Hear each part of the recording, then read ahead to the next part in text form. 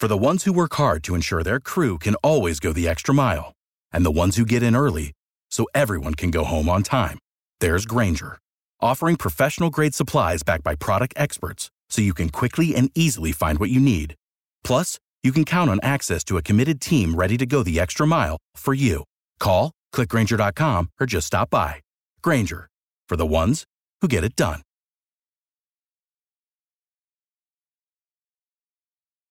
Every team, every topic, everywhere. This is Believe.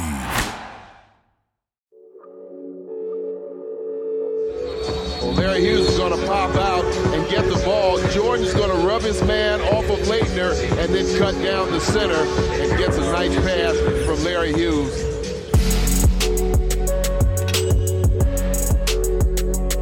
Long rebound, Hughes. Fake, jumper is good. Give it to me, Larry. Give it to me, Larry Hughes.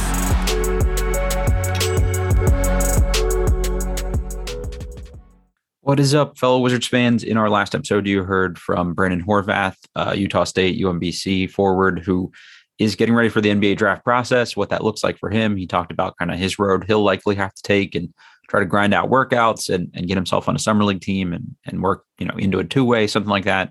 There's so many good players that are going to have to potentially go undrafted, and there's still a lot of room for good, productive people to kind of join these teams, to end up on G League rosters, all these kinds of things, and just see where they shake out, if they fit in the NBA game better than they fit in college and all that kind of stuff. So great combo with Brandon. We're really rooting for him. He was a really nice guy. And I think he's got like the right mindset about things and understanding like what kind of role he can play for an NBA team. I really do think his game kind of is well suited to play at the NBA level. I would love to see him, on the Capital City Go-Go next year and just, kind of see how his career shakes out from there. So if you haven't listened to that one yet, please go back and do that. Obviously, we want to have him on to talk specifically about what a workout is like, what it's like with the Wizards, who's involved. So he had some really good insight there. And then I think today we're just going to talk a little bit more about who they're bringing in for these other workouts. Who are the names we should be paying attention to? Who are the guys that are more sort of, in Brandon's range of people that are going to be trying to grind out two ways and things like that? Or who are the guys that are likely to go with the 10th or even the 56th pick that the Wizards have? So I've got Nick Kalinowski joining me. If you don't follow him on Twitter, Kalidrafts, Kalidrafts on Twitter. Great follow, really smart on the draft. I'd like to think I'm a draft enthusiast, but I don't know the depth of player that he does. So some of these names that are less familiar to me or that I have less in-depth analysis on, I think that Nick's going to be able to provide a lot of really great insight here too. Obviously, I can talk about a couple of the bigger names and we'll get into that. So stay tuned. As always, rate, review, subscribe. Podcast has been bumping this summer. We've had a lot of good reaction. So really appreciate everybody that's been tuning in. It is kind of a funny thing to follow like our download trend and things like that. And a lot of times with the Wizards, it's this period in the off season, we actually do better than sometimes the middle slog of the season because there is hope for the Wizards for next season. And I think everybody's a little more upbeat and there's things to look forward to, like the draft and what we'll do with our draft pick. So it's kind of interesting to follow that and kind of use that as a way to like gauge the interest of the fan base in the team at the moment. So I'm super interested in draft stuff. So we're going to have more of that coverage. Seems like people are liking it. So hopefully everybody enjoys today's episode. And just let us know if there are any questions or things you want to talk about. And we'll make sure that we cover them in future episodes. But first, just a word from our sponsor, BetOnline. Our partners at BetOnline continue to be the number one source for all of your betting needs and sports info. Find all the latest sports developments, including updated odds on the NBA Finals and NHL playoffs, Major League Baseball, fights, and even next season's NFL futures. BetOnline is your continued source for all your sports wagering needs, including live betting and your favorite Vegas, casino, and poker games. It's super easy to get started, so head to the website today or use your mobile device to use our promo code BELIEVE, BLEAV, and receive your 50% off welcome bonus on your first deposit. BetOnline, where the game starts. With that, let's get to our conversation with Nick. Okay, pleased to be joined by Nick Kalinowski, aka Kalidrafts. Nick, thank you, man, for coming in here and being willing to talk a little NBA draft with me. As I said to folks in the intro, you've got a much better grasp on sort of the whole range of guys that are now draft eligible here. So I appreciate having some real expertise come in. My pleasure. Thank you for having me. I think one thing I want to start with, we had a leftover question from our mailbag. It was draft focused, so figured now is a good time to talk about it. It's from Fitz Cantrell. Are the Wizards too conservative in their drafting of personnel with players that have high bottoms but lower ceilings, aka Rui, Denny, Corey. And should this upcoming draft be an opportunity to apply more risk with a potential higher ceiling player? What's your take on that? So that kind of depends on what Tommy's vision is for the future of the team. Mm-hmm. So obviously, if we're keeping Beal around, we're probably going to lean more towards a win now approach, which I assume was the rationale behind taking a guy like Corey Kispert last year, who was older but fit in well next to an offensive player like Beal as a catch and shoot guy. I would personally love for them to do a higher risk pick, but I don't think that's what the vision of the team is at the moment. I'm in the exact same boat. Like, it'd just be more, honestly, be more entertaining as a fan if it was like a guy that, you know, he could be a whiff, but also there's like some superstar upside there if everything kind of hits correctly. I don't think any of Tommy's 3 first-round picks have, you know, like all-star potential. They're all just sort of perfectly nice, could be a 4th or 5th starter if everything, you know, sort of pans out perfectly for them. But yeah, I think you're 100% right. I just can't see him going for like Ousmane Dieng or somebody, you know, that's like, well, maybe he's really good one day, but they're not willing to find out. And honestly, just where they're at, like contract wise, I can't imagine them being willing to wait on a guy that might not pop till his second contract anyway. Like Todd is probably their most sort of up in the air draft prospect I think they've taken so far. And the thing about Todd is it was such a low risk pick because it was in the second round. Yeah. So if Todd didn't pan out, Tommy's not going to lose his job. Exactly. So it seems like he's not willing to go out on a limb and make a more risky pick with those higher lottery in that lotto range. I think this is kind of a good natural segue here too. And part of what we wanted to talk about a little bit today is what they'll do with that 56 pick, if anything, or will they keep it? Will they trade out? Would they trade up? Any of that kind of stuff. But let's assume that they stay put at 56. I'm okay anytime you're in the second round, just going for the guy that like has the most crazy upside possible. The Cassius Winston, Admiral Schofield approach hasn't worked out for them.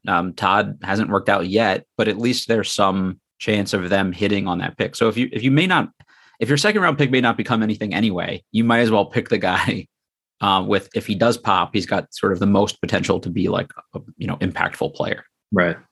And there's a couple of guys like in the range of 56. So the thing about 56 is it's such a harder pick to predict. Yeah. With Big 10, there's probably at most like 12 guys you could probably see them take. Mm-hmm. At 56, you can go pretty much anywhere. There's 100 guys, right? Honestly. There's a couple of guys like a Peyton Watson, for example, from UCLA. Mm-hmm. He averaged, like 3 points a game last year, some terrible efficiency. But there were some signs from his high school days and before that he could be potentially a fantastic defensive anchor. Mm-hmm. And the UCLA scheme didn't really show that off as much.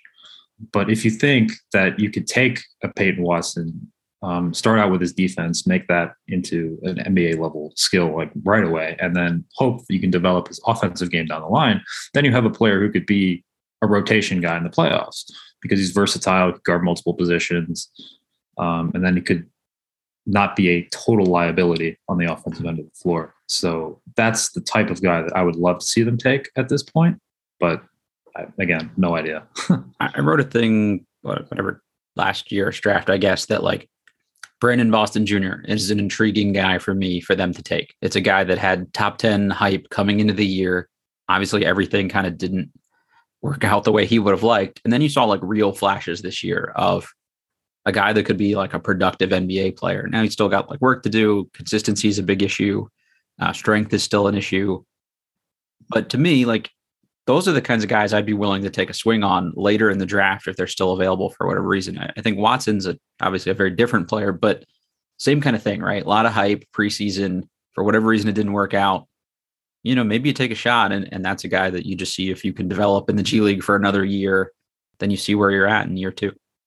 And I think what a lot of people have to understand is that most rookies are going to be negatives during their first couple seasons anyway. Yeah. So if you're taking a guy like Peyton Watson, you shouldn't expect him to come in and be a contributor on the main Wizards team immediately. So, I mean, why not? Higher upside swing. That was the thing about Kispert too. It's like, oh, he's older, so he's clearly the like ready to play now guy. And that wasn't Kispert's career arc at any point. He was a late bloomer every step of the way. It took him a while to kind of like adjust to the pace of play in college and sort of add things to his game. Took him 50 games this year to look like a real productive NBA player. And then when he did, he was, pretty solid, but still not like a real plus contributor, right? So even the win now guys, air quotes, are still going to take time. So these guys that are more raw, like that's why people like already being totally out on the Todd pick, it drives me insane, because like there was never an expectation from the Wizards front office, I can promise you, that he was going to do anything for them this year. So the fact that he looked hit or miss in the G League, I don't think is at all surprising to them. And it doesn't mean anything about what he'll do, in year 3 or 4. Oh no, year 1 for Todd is a total wash. Like I don't take anything pretty much away from that. When it gets to year 3, year 4, and if he still looks like that, then I'm going to start to get a little more worried about exactly how he's going to translate. But for now, yeah, he's always drafted to be a developmental guy. Our fan base's strongest, skill set here, I don't think is patience for the most part. So I understand that. Maybe that's all fan bases. I don't know. I can't relate too much outside of our own little bubble here, but I think it almost would do the team like a service and the player a service if they came out and said, like, we don't expect anything from Todd this year. Like obviously you don't want to hurt his confidence or whatever, but yeah, there needs to be some sort of expectation setting before, people are like literally crushing him on Twitter every day, anytime he has like a 1 for 7 shooting night or something. Right. And he was one of the guys that was from the G League Ignite that even looked raw on that team, which had a bunch of raw prospects like Jonathan Kuminga, who wasn't even expected to be a contributor right away either. But even compared to him, he looked a little bit behind. So to come in and expect like 30 points a game in the G League was just always unrealistic. And that's the thing. Like, that's why I'm okay with it in the second round. Maybe he never comes together, and you've really not really given up anything in the process, in my opinion. But anyway, let's kind of use that to transition here into the fact that they've brought some guys in for workouts, and maybe there's some, trends we can observe from this, or maybe not, but just maybe it helps us get a sense for the kind of player they're looking for, that sort of thing. So Wednesday's group had Eric Ayala from Maryland, Daryl Morcell from Marquette, formerly of Maryland, Anthony DeRougie from Florida, kind of a athletic 3-and-D guy without the D is my understanding. Are you familiar with DeRougie at all? I don't know as much about him. So he was not really on many watch lists. I have seen him like kind of sneak in around like the 80 to 100 range on some big boards. I did see him a little bit while watching Colin Castleton, and I think he came into Florida as a terrible shooter, but I have been excited to see that development with him. And you are right. He is super athletic, but I don't think it does translate on the defensive end as well. So I don't see him in the draftable range, but could be cool for the go-go maybe as a two-way guy. I think that's almost what I would say across the board of their sort of Wednesday selections. Like, as a Maryland fan, I wouldn't mind seeing Ayala and going to, go game and seeing a guy I know out there or would root for. Just running through the rest of the list, Grant Golden of Richmond. If anybody's watched college basketball over the last 9 years, they've probably seen the Grant Golden game at some point. Brandon Horvath, who we just had on the show. So shameless plug for anyone who hasn't caught that episode yet. Really good convo kind of about what this workout situation looked like. So I'd encourage everybody to check that out. The more tape I watched of him, I had seen him play probably a dozen times, but I hadn't really paid attention to him as a draft prospect. I actually am a little more excited about a 6'10" guy that is a good ball handler, and I think will shoot it at a higher clip in the pros. So again, if he's on the go-go, I'm very happy with that. Last one here, Deshaun Schwartz. I saw George Mason play in person twice this year, and I don't remember him. So I think that's probably not a particularly good sign. That was the one name on there that I didn't recognize at all. And speaking of Horvath, as a UVA fan, I still have UMBC PTSD. I can imagine. I don't think that's one that you can ever get over. Like a national title helps, I think, but that's still traumatic. Yeah. The only name from that list that I'm like mildly intrigued by as like an actual guy that I would want the Wizards to maybe, bring into camp or something like that is a Daryl Morcell. I think the defense is real, and I think he shoots it just well enough that there's like some hope there that he can keep improving in that regard. But seeing him shut down like James Bouknight in their tournament game 2 years ago, it just kind of was like, okay, he can stay in front of a bouncy, quick guy with actual ball skills. Like, to me, I think he's a guy that if they were going to bring him in on a two-way or something like that, I wouldn't be opposed to that per se. Yeah, he and Aaron Wiggins were on that same Maryland team together. And Wiggins has kind of translated pretty well, actually, for the Thunder. And I thought there wasn't too big of a difference defensively between the two players. So if you look at what Wiggins has done and you say, oh, we could take a similar player from a similar system and take him and put him into a little more of a minor role and say, hey, maybe this guy could develop into more, then yeah, sure, why not? Going to Thursday's group, it got a little more exciting. The first note that came out was about another group workout. Kive Aluma, Virginia Tech, Justin Bean of Utah State, Marcus Bingham of Michigan State, Kofi Coburn of Illinois, Colin Gillespie of Villanova, Quentin Jackson, Texas A&M, and then like drop a couple lines down in the press release, and it was the Wizards are bringing in Johnny Davis for a solo workout. So I think that caught everybody's eye a little bit more. Maybe let's just start here with Johnny Davis. He was rumored to be their first interview kind of other process that got, actually reported on. And it's just still funny to me. And I've mentioned this in a couple previous podcasts, but they put out this thing about how they're going to look for all these diamonds in the rough with their draft pick. And then the first interview is with Johnny Davis, and the first public workout we hear about from, a player in the reasonably draftable range around 10 is Johnny Davis. So I don't know if this is a smokescreen. I'm just sort of curious what your take is on how real their interest in Johnny Davis might be. And what do you think about his potential fit with Washington? Don't get me wrong. I have Johnny Davis in the lottery. I'm just not sure why we're interested in an offensive-minded combo guard when we already have that in Bradley Beal.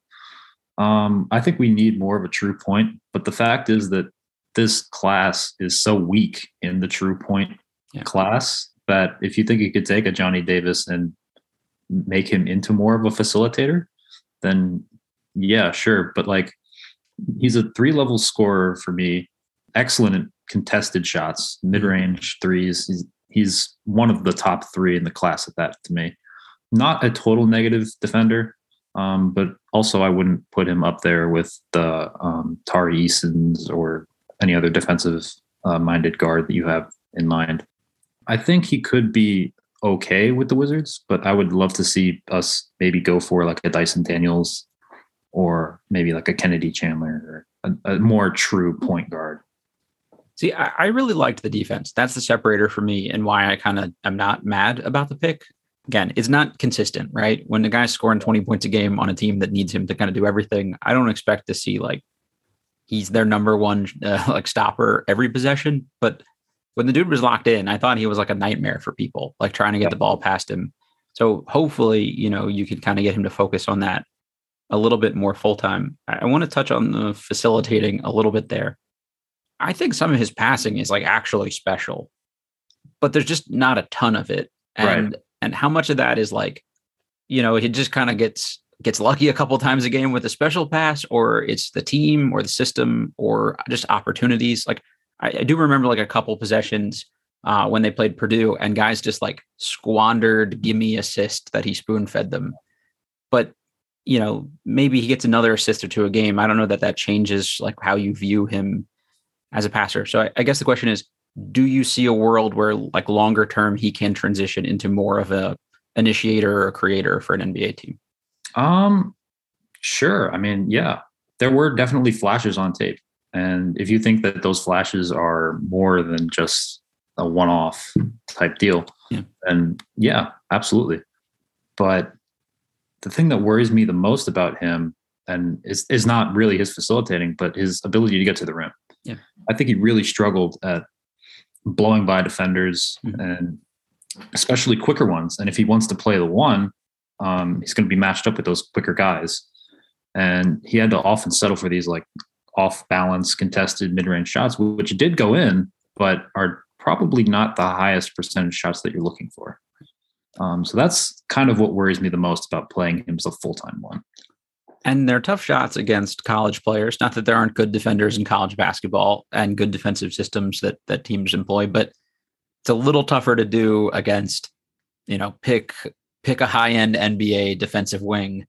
If you got to do it against Mikal Bridges or something, that's even tougher now. And does he make those same tough shots against now even better defense?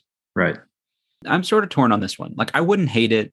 Again, I think the perimeter defense is real enough that we just need that so badly. If somebody came in and like wanted to guard for a full game, I would be so relieved by that. But yeah, he's definitely further down the list for me at the very least. And I think this is maybe a sign that the guys that we all kind of want them to take, Daniels, Mathurin, things like that, aren't going to be available for them. We've seen Dyson Daniels have some workouts with teams in the top 8 or 9. Same with Mathurin, or at least heard those things are being scheduled. So, there might be a point where those guys just say like, hey, we don't think we're going past 8.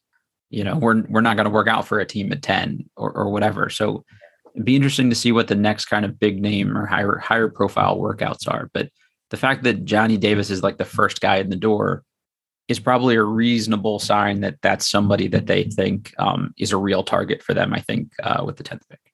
And again, it's not someone that I would be like totally upset about. Same. But I don't think it solves our biggest needs. It does address perimeter defense, which is one of our big needs. But I still think we need to come out of either this draft or this free agency with a solution at the point guard position. Agreed.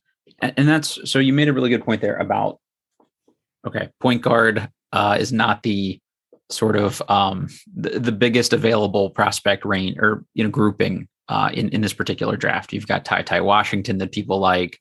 If you consider Daniels a full-time point guard, he's probably the cream of the crop. Kennedy Chandler, who you mentioned, who I'm also very high on, but that's kind of like it for me in like honestly like the first round range of guys I say that like are more suited to be like a full-time point guard from day one. Is there anyone else you can think of that should be consideration for them, around the lottery? Around the lottery, no. If they were to trade down, maybe then you could get into the range of like the Alondas Williams or the Hugo Bassons, something like that. But no, not at 10, definitely not. Unless you consider maybe like a Malachi Branham to be another like combo type guard, but again, kind of in the same boat as Johnny Davis, not really a pure point. Yeah, he makes some really great passes and some great reads, but I think he like kind of struggles as a ball handler right now. So it's harder for me to see that fit, although I do really just kind of like him as a prospect. The other name in this group that, seems like a very on-brand Tommy Shepard kind of guy.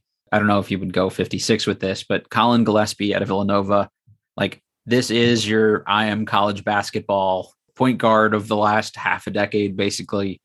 And he's a very good player. But watching those combine scrimmages, can't take a ton away from him, obviously, but he looked outmatched to me. And I like distinctly remember him airballing at least 2 open threes, which not that he can't eventually figure out the NBA line or whatever, but to me, I didn't sit there and think, oh yeah, this is a guy that's going to come in and like make an impact at the NBA level. Do you think there's any chance of Colin Gillespie being like a productive NBA player long-term? I wrote about this, actually. I did like a little takeaway tweet from every game of the combine. And from both of the games that Gillespie played in, my takeaway was that you probably shouldn't take him. He looks like he doesn't belong on the same court as a lot of these same guys. He looks like he either can't compete or can't stay with the other athletes on the court. And I don't think he has the like outmatched like IQ to like make up for it. And I don't think he brings anything to the table that you can't find with a more athletic point in that same range. So no, I don't think I see a future for him in the NBA. I'm It's unfortunate because I do like him as a college player. Yeah, same here. And he's a guy that, again, I would be very happy with him being the starting point guard for the Go-Go next year.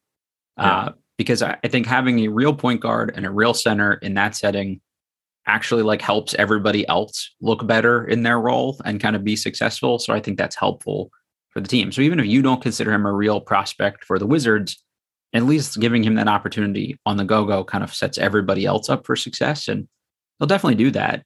He's going to get the right people, the right ball at the right times. And I think that's sort of valuable in that setting, especially. But, maybe you can make a case for the Villanova pedigree here or something being enough to, maybe give him some consideration or whatever. He did shoot like a pretty darn good percentage from everywhere. I think he was like plus 40% from three, like 90% from the free throw line.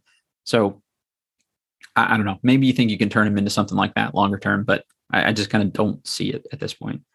The other one there is another guy I wouldn't mind seeing for the Go-Go's, Kofi Cockburn, 21 points, 11 rebounds a game. I don't see him being an NBA player long-term either, to be honest. He's just so big and so slow. But again, he's another dude that if he's on the Go-Go, I'm okay with that because I think, he helps you kind of highlight those other guys' skill sets a little bit more. I'm actually probably higher on Cockburn than I am on Gillespie, only because I do think he has some NBA level skills. I think he's a great rebounder. Yeah. I think he can handle himself well on the interior on defense. Mm-hmm. But again, to your point, he really struggles to guard on the perimeter. He's no range whatsoever. Super plotting in the open court. I actually have him in the mid 70s, which is fairly high for him. But I am also confused as to why he decided to stay in this draft. I think he can make plenty of money with the NIL if he stayed at Illinois. But again, I would be more inclined to take a more developmental project as a big because we have plenty of bigs already. We have Thomas Bryant, we've got Gafford.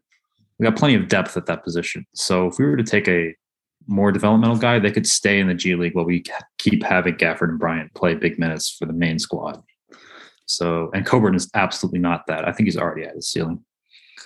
Yeah, I mean, he's just a big body, right? And you hear that a lot from fans, and I don't know that I agree with it, but the Wizards need another big body center when they play the Joel Embiids, and like Kofi's not going to solve that for you. Like he was a good defensive college center in a situation where he could just literally plant himself around the basket. He's not guarding Jokic. He's not guarding Embiid. He's not guarding Giannis or even Valanciunas or any of those other like guys that you actually have to worry about around the paint. Like it's just not going to happen, at least in year one. Like maybe longer term he can do that, but I just don't see that being in any way the answer to any of those guys. And the thing about Embiid and Jokic is their game's not all about strength. They have finesse as well. I don't think Cockburn has the foot speed to keep up with the post combinations that those guys can hit you with. Exactly. The first time you get like a drop shoulder, like baseline spin from Embiid, Kofi's going to look silly. And I wish him the best. He was a really fun college player to watch, but it's a name that I think fans have kind of liked as like that 56th pick. And I think I would aim a little differently if it were me personally. Yeah, I would too. I agree. The other one on here, so Marcus Bingham, I got to be honest, I did not watch much Michigan State this year. I try not to watch them if I can help it, just because I'm not a big Tom Izzo guy. So any Michigan State fans listening to this, sorry about that. But in the very few times I did see them play this year, Bingham did not stand out to me as an NBA player either. Is there anything there you know about him or like about him that's worth mentioning? Not really much either. I was more watching Michigan State for like a Gabe Brown, exactly, or an AJ Hoggard for next year. Again, nothing super impressive. Kind of athletic, but that's about it. That's really all I can say about him. I actually think of sort of a different sort of big here, but like Akive Aluma is more intriguing to me than either of those two names. I don't see him again being like a super impactful NBA player, but he had a really good year for Virginia Tech. He's a little more mobile than those guys. So, maybe he's somebody that latches on somewhere or has a good summer league somewhere, something like that. Hurts me to say this as a UVA fan, but yeah, I am the highest of Aluma out of all of those guys that we just mentioned for the reasons you just mentioned as well. Pretty mobile, good screener, has a developing shot. I think he's gotten a little bit better over the past couple of years at it. So if you believe that trend is going to continue, then yeah, I'm pretty high on him. Going to the Friday group here, the noteworthy name, we did mention some other point guards that might be at least in the draftable range. You've got Jean Montero from the Overtime Elite. I watched very little Overtime Elite. I've been very open that I know the least about him of any of the kind of prospects that might be like fringe first round. So I'm sure you've seen more of him than I have. Can you kind of give listeners an idea of what his game's like and how you see him as a prospect? Yeah, so Jean Montero was a pretty interesting player to scout this past year because he had probably the lowest level of competition of anyone in this draft, because Overtime Elite is basically playing against high school teams most of the year. And what he has is he has good burst, he has good playmaking, but the shooting efficiency wasn't there. And he didn't dominate as much as you would hope a top tier NBA prospect would against high school opponents. And that was a little worrying. But there were moments like the Nike Hoop Summit over a couple weeks ago where Montero looked actually pretty good. And the feedback among him from practices and the games were that he was one of the best players there, which is pretty nice because that's a higher level of comp with mostly 4 and 5 star level athletes who you'd expect to be around NBA level. But again, the one combine game that he did play in, I almost forgot he was playing in it because he didn't really do anything. So very kind of bipolar production from him. I don't think he's the solution to the point guard need that we have because we can't play him right away. We need more consistency from him before we give him big minutes right off the bat. But there are some flashes there. He's like Patty Mills. Whenever he puts on that international jersey for the Dominican Republic, he just goes off, has these incredible performances, but you just don't see it more commonly enough with like club teams. If he's on the board at 48 and they want to jump up from 56 to 48 to get him or something like that, I'm not like against that from what I've seen, but definitely not a guy I'd be trading into like 28 to go get or whatever, that where his range realistically starts. So it was interesting too that he was one of the first names reported that they were bringing in for a workout. So I don't know if it's just they've seen something there that they liked. He's interesting to me in like the context of almost all these other guys. Is the common theme or trend to me is here are like older veteran guys. And I don't know if that's their thought that these are like win now guys because they're older. If we're going to take a second round pick, maybe they're more equipped or ready to come in and play right away. But everybody in that first group was born in 1998 or 99. Like that's, those are the oldest guys that are going to be considered for this draft. And it really didn't change much with the next 2 days, other than, like Montero and Davis and another exception or two here or there. So the Friday group also had Alex Barcelo, JD Note, Charlie Moore, Maker, Josh Carlton out of Houston. Any of those names that intrigue you at all? Yeah, Alex Barcelo graded out to me as one of the top 3 shooters in this draft. Same. Just pure jump shot. Yep. And he is on the older side. I think he's about 24, 25. Yeah, I got to imagine he's one of the oldest players in the draft at this point, other than Justin Bean, who is actually 27 years old, I think. Which is kind of wild. But if you want to take Barcelo and like give him a summer league shot and see if his jump shot translates over to a higher level of competition, then yeah, I would do that, but I wouldn't draft him. I'm in the same boat. I very much enjoyed watching him play the last, again, half dozen years. Averaged 17 points a game, about 4 rebounds, about 3 assists, 44% from 3 over the last 2 seasons, which is kind of crazy on like pretty good volume. And he's like a just sub 90% free throw shooter. So I think I'm with you that's something that's like legitimate. I expect him to shoot at the NBA level because he was making shots from NBA range this year already. But you can't draft him. But if he's, one of the starters on opening night of Summer League, I'm not going to hate that. That's another thing that I think this draft is pretty weak on is high level outside shooters. Shooting. You have your AJ Griffin in the lottery, but after that, that's pretty much it until you get to the Kellen Grady's or the Alex Barcelos or the older sharpshooter type guys. You would probably take the late second and undrafted. So if you can come away from the draft with a guy like that, he could be a solid role player for you as like a 9th or 10th man. college basketball fans or people who watch the tournament this year, a good amount, are probably more familiar with some of these names. Charlie Moore, who played on like 11 different college teams, it seemed like, was the point guard for Miami this year, who made a good run. JD Notae, obviously was like a SEC Player of the Year candidate. So maybe a name people are familiar with. Moore is just like too small to me to be an NBA player and not skilled enough to make up for it.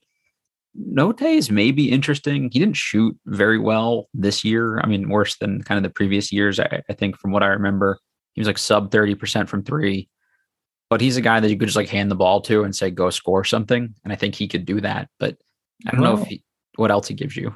He struggled a lot more than I expected at the G League Combine, which are against players who are probably not going to be future NBA level guys. And if you don't really stand out amongst those guys, you're probably not really going to stand out at a higher level. So not what I expected a lot more of him, and he didn't deliver, which was disappointing.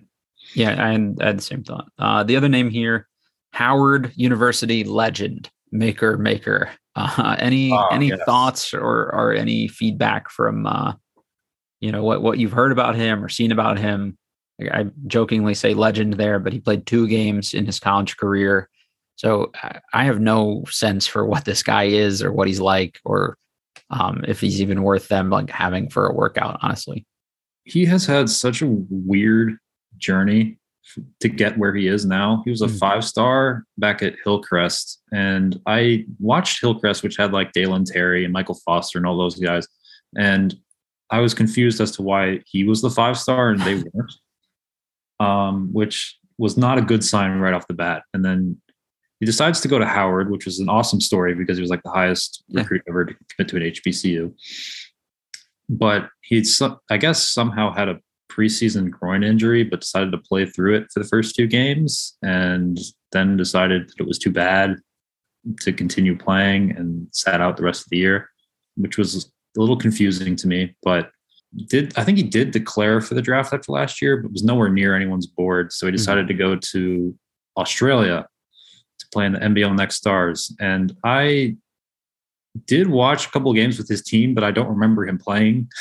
That's a lot. Yeah. I think he had a couple like big dunks, but that's about it. I don't think he's skilled enough as a rebounder to play the 5, which would be his main position.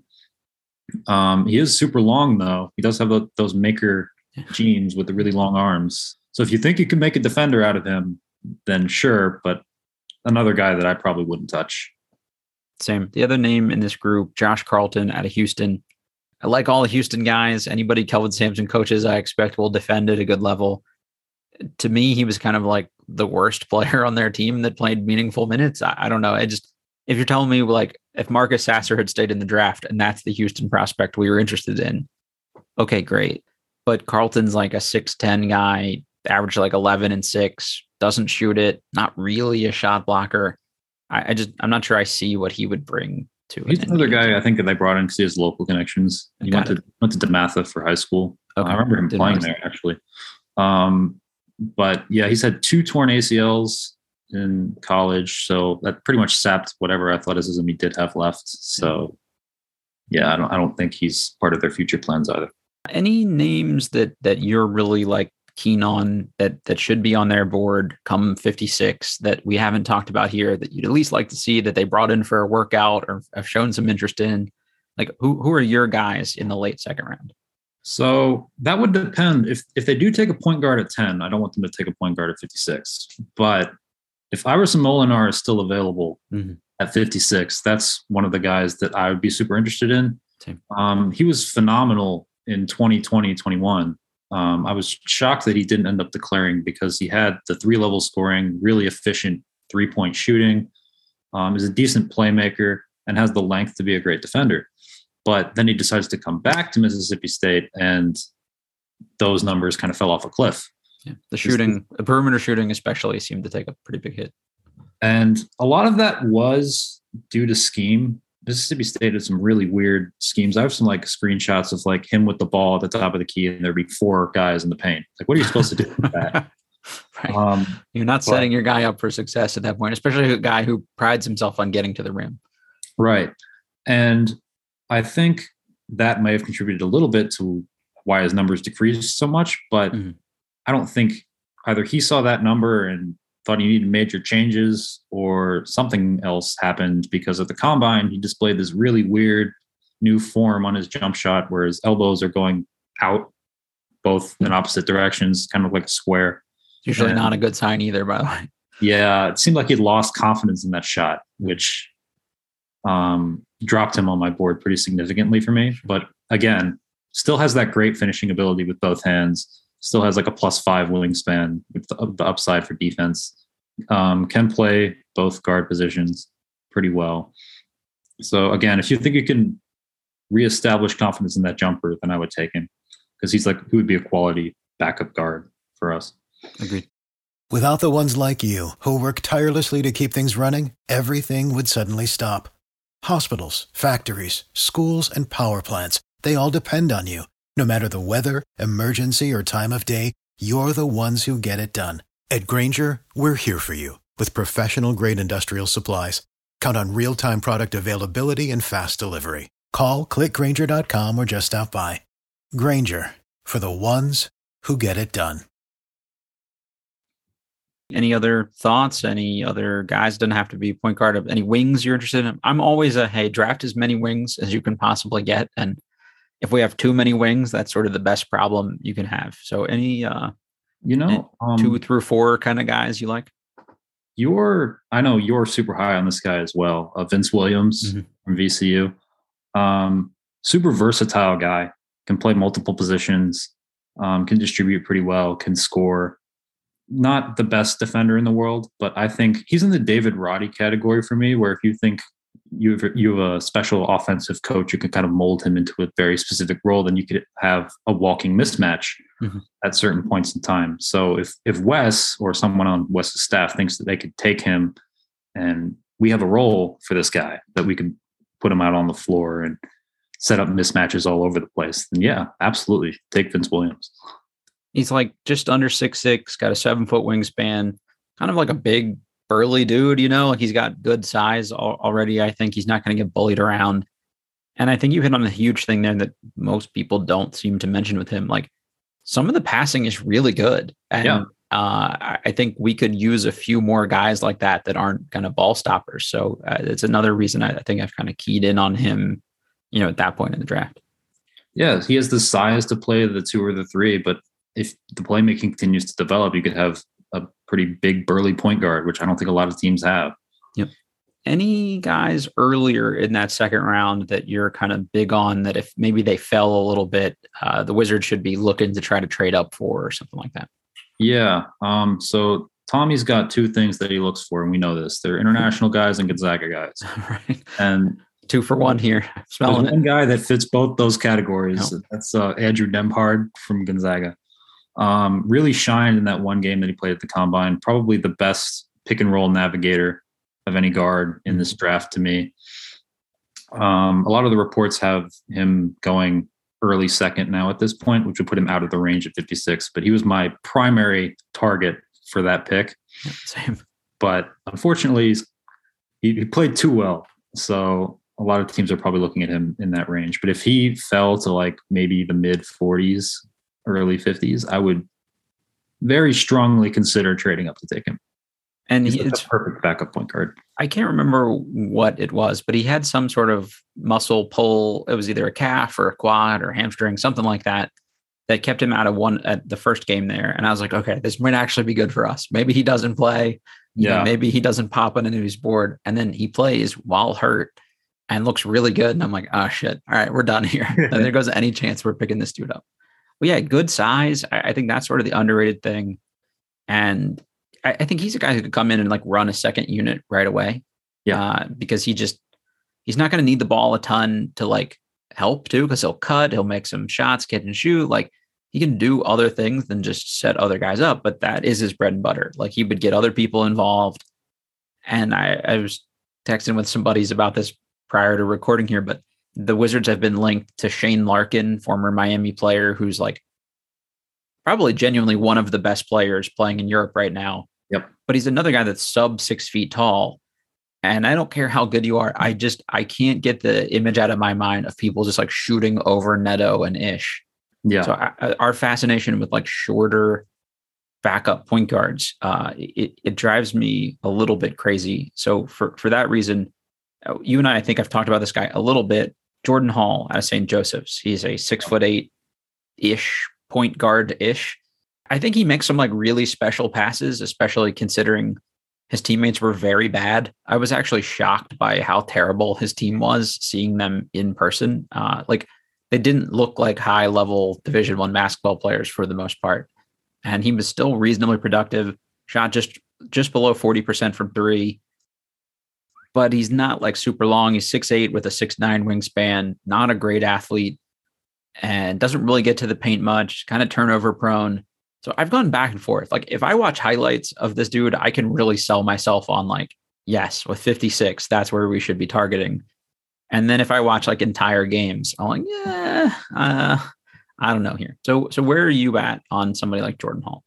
I have Jordan Hall in draftable range now. I have him in my top 60, but I didn't have him there my entire draft cycle. And he's really only there because a couple people withdrew. So he moved up.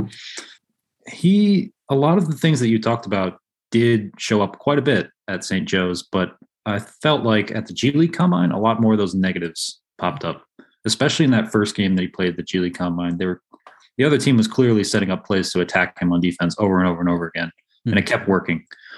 And that's, as we've talked about earlier, perimeter defense is something that we really desperately need in Washington. So if we got another massive negative at the perimeter position, tough to overcome, then yeah, it would be a rough go for our squad on the outside.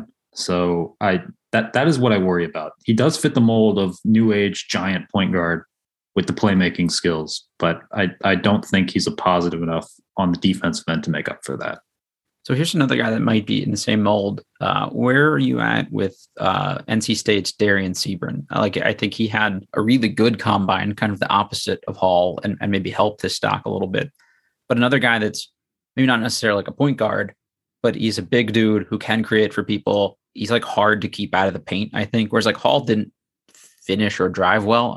I thought Darian had like a better shot at being a guy that could kind of get into the teeth of defense and things like that.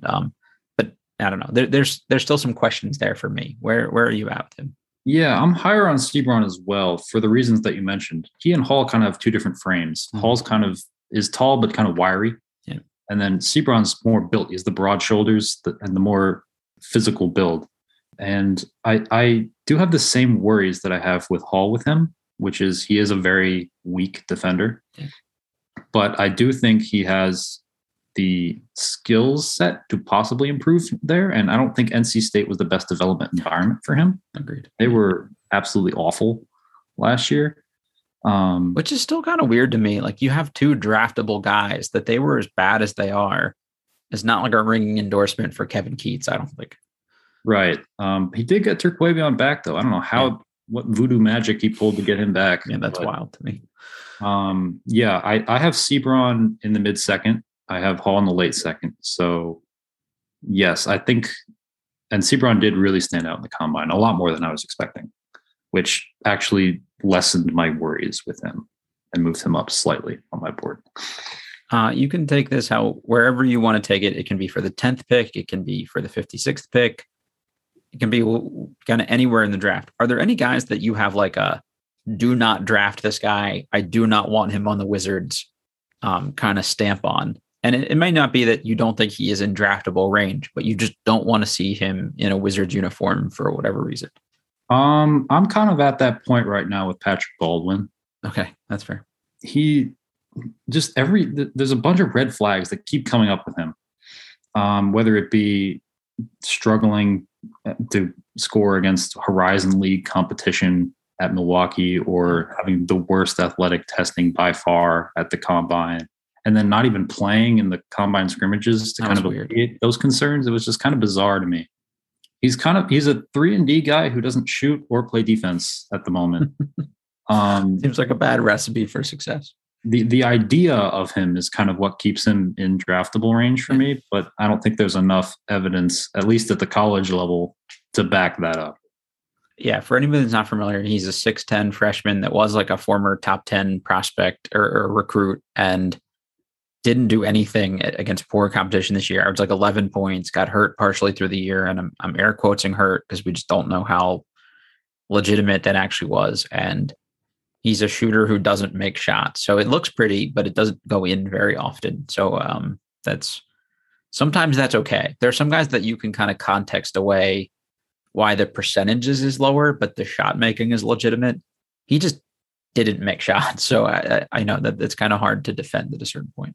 The thing was like he was the same player against great competition, and he was against terrible competition. And it was just very bizarre. Like if you took his Colorado tape and you took his Cleveland State tape, you would see the same weaknesses show up all over the place. So that's kind of concerning to me. If you can't score against mid-major level forwards, how are you supposed to score against NBA level defenders? It would seem problematic, I would think. Yeah. So I'm not really into him for the Wizards.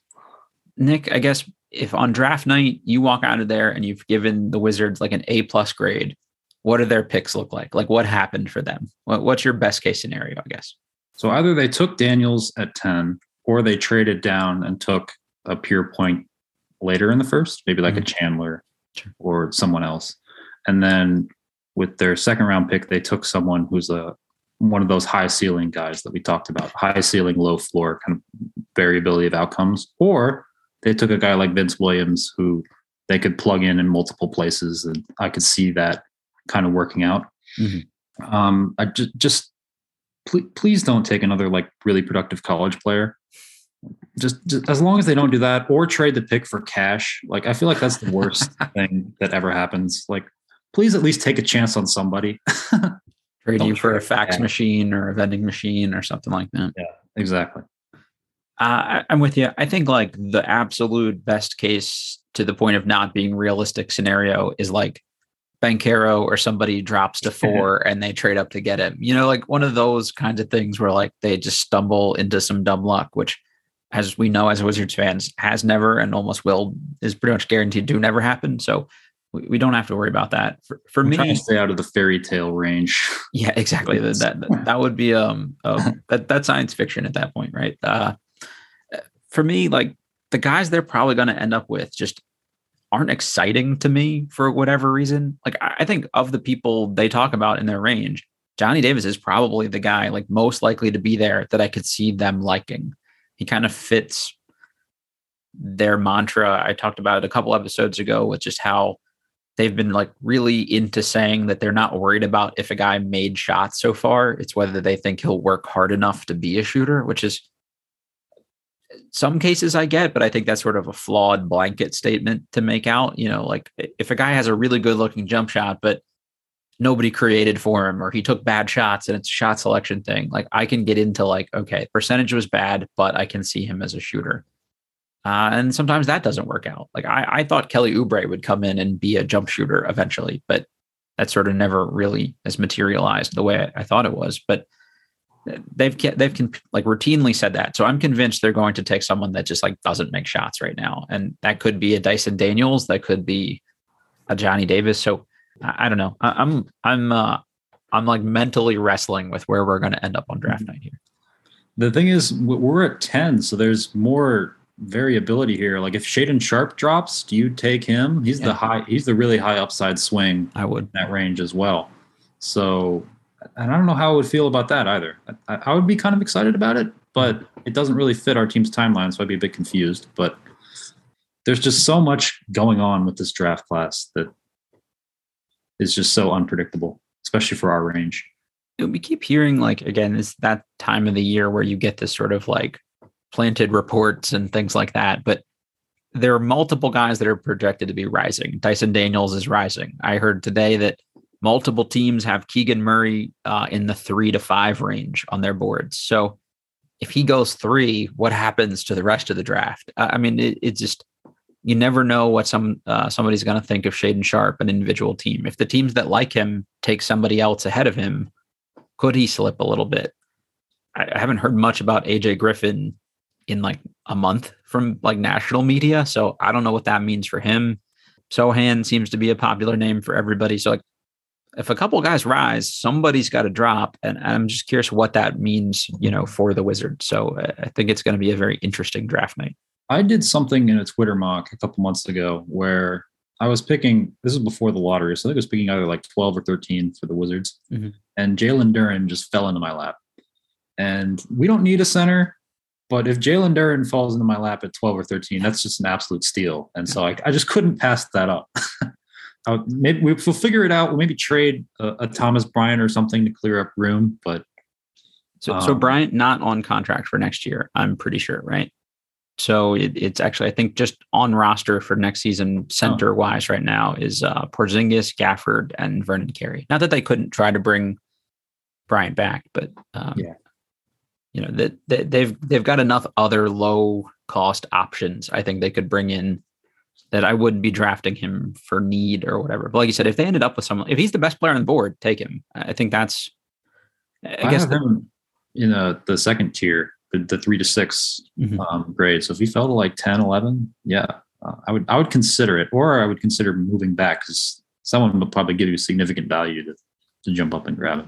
Okay, so I'm not as sold on Duren then. I've been kind of down on him on this podcast. So for anybody that gets draft info here, sell them on Jalen Duren and why he'd be kind of worth the 10th pick potentially or something. I think the Memphis scheme made him look a lot worse than he was. I think he's a fantastic defender. Okay. Yeah, I think he has the top interior defense grade for me in this entire draft, which is pretty cool because it has a lot of solid interior defenders like Williams and Christian Koloko, other guys. I think he's a great role man.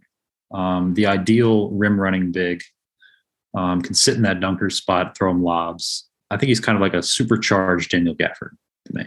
I would have been curious to see like some of the measurements and testing for him, because I actually think that would have probably helped him from a athletic testing standpoint, because he looks pretty darn athletic. But sometimes guys like that kind of throw you too. I do question the size a little bit. He looked similarly sized, more kind of filled out frame, but like he and Drew Timme look to be about the same height to me, and Timmy's like 6'9". So how big is Duren actually is something I would kind of be interested in. The Memphis offense also isn't geared for pro prospects. It's very painful to watch. What offense, I think, is probably the question. Like they were terrible and then no point guard. They would like dump him the ball in like the worst possible positions and expect him to just go do something, which, was very painful to watch for someone who likes Duren as much as I do. From what I've heard too, the high school tape with him is sort of more versatile. Like there's some passing, there's some creative offensive stuff. There's some facing up, like things that you didn't really get to see in Memphis at all this year. But I haven't gone back to watch because I'm kind of lazy, and I don't think we'll end up with someone like him. But it wouldn't be surprising to me. I did say when we saw the Mark Williams measurements that, like, I don't know, maybe that'll be a guy that Tommy Shepard or somebody goes after. But again, I still kind of hope not. Mark Williams would be a guy you take if you just want to like screw over the Hornets. He's such a perfect fit for the Hornets. Like you don't want to end up with him in your division for the next like 10 years. Yeah. The idea of him just catching lobs, from LaMelo for the next decade is kind of scary for other teams, I think. Yeah. All right, Nick, this has been great. Anything you want to leave listeners with draft wise? Any other kind of Wizards related thoughts you got here? No, not really. Just as long as we end up with some sort of playmaker at the 1 and as long as we pick somebody at 56, then I'll be at least satisfied. If we come out of the offseason with those two things, I think I'll be fine with that. I think Tommy has seemed to value draft capital much more than his predecessor. So I am hopeful that they keep that, like you said, and do something with the pick. Nick, where can people find your work? So you can follow me on Twitter, Kali Drafts, Kali Drafts. And then I also write for a website called The Looney Bin, Draft TLB on Twitter as well. So I've done several prospect breakdowns, Mark Williams, Keegan Murray, and I'm probably going to write at least one more before the actual draft happens. So that is where you can find me. Very cool. For anybody, if you're not following Nick, please give him a follow. It's very insightful stuff. It's one of the first places I go. I was actually following through your tweets in real time after some of the combine scrimmages because I just needed like a sanity check that what I was seeing was what somebody else was seeing. So that was definitely appreciated. All right, Nick, appreciate it, man. I guess we'll talk soon. Maybe we do another one of these kind of post draft and see where we ended up and how this kind of compares, what we thought versus, what they ended up doing. Yeah, sure. I had a great time. This is like my first major podcast appearance, I think, ever. So thank you for having me on. That's awesome, man. You killed it. First of many, I'm sure. How good was that? As Nick mentioned, he's a younger guy. So very cool to see like the next generation of just draft analysts coming up here. I think Nick's somebody that's going to do this for a very long time because he puts in the work. He watches these players a lot and, just hard work pays off. So I hope we see more of his content coming over the next couple of years. So like I said, give him a follow if you aren't already and all that good stuff. If you're looking for something else to watch on TV that is sort of not NBA finals, but you want a little more basketball related content, ESPN 30 for 30 just had the greatest mixtape ever about the AND1 mixtape, era, basically. Not so much on the ESPN show and the tour, but kind of the early mixtapes and the players that made that and where that came from and why it kind of fizzled out after, 5 years-ish or so. So as someone who literally cannot dribble the ball with their left hand, it's always fascinating to me to watch people that have the ball on a string like that. So it was always really cool for me growing up to watch the street ball show and the AND1 mixtape tour guys. So very cool. If you haven't checked it out, I would highly recommend it. Very interesting. Only about an hour. I could have watched like another hour personally. So pretty cool to watch. As always, this has been Believe in Wizards. Please rate, review, subscribe. We appreciate all that stuff. As I've mentioned, it means a lot to us. So let us know what you want to hear about. I mean, we can keep talking draft. There's not a whole lot going on yet because it's sort of pre-free agency and things like that. Got some other sort of general Wizards topics that we'll bring to you over the next couple of weeks. But if there's something specific you want to hear about, as always, reach out. We love that kind of stuff. And we'll talk to you next time. As always, we were presented by betonline.ag.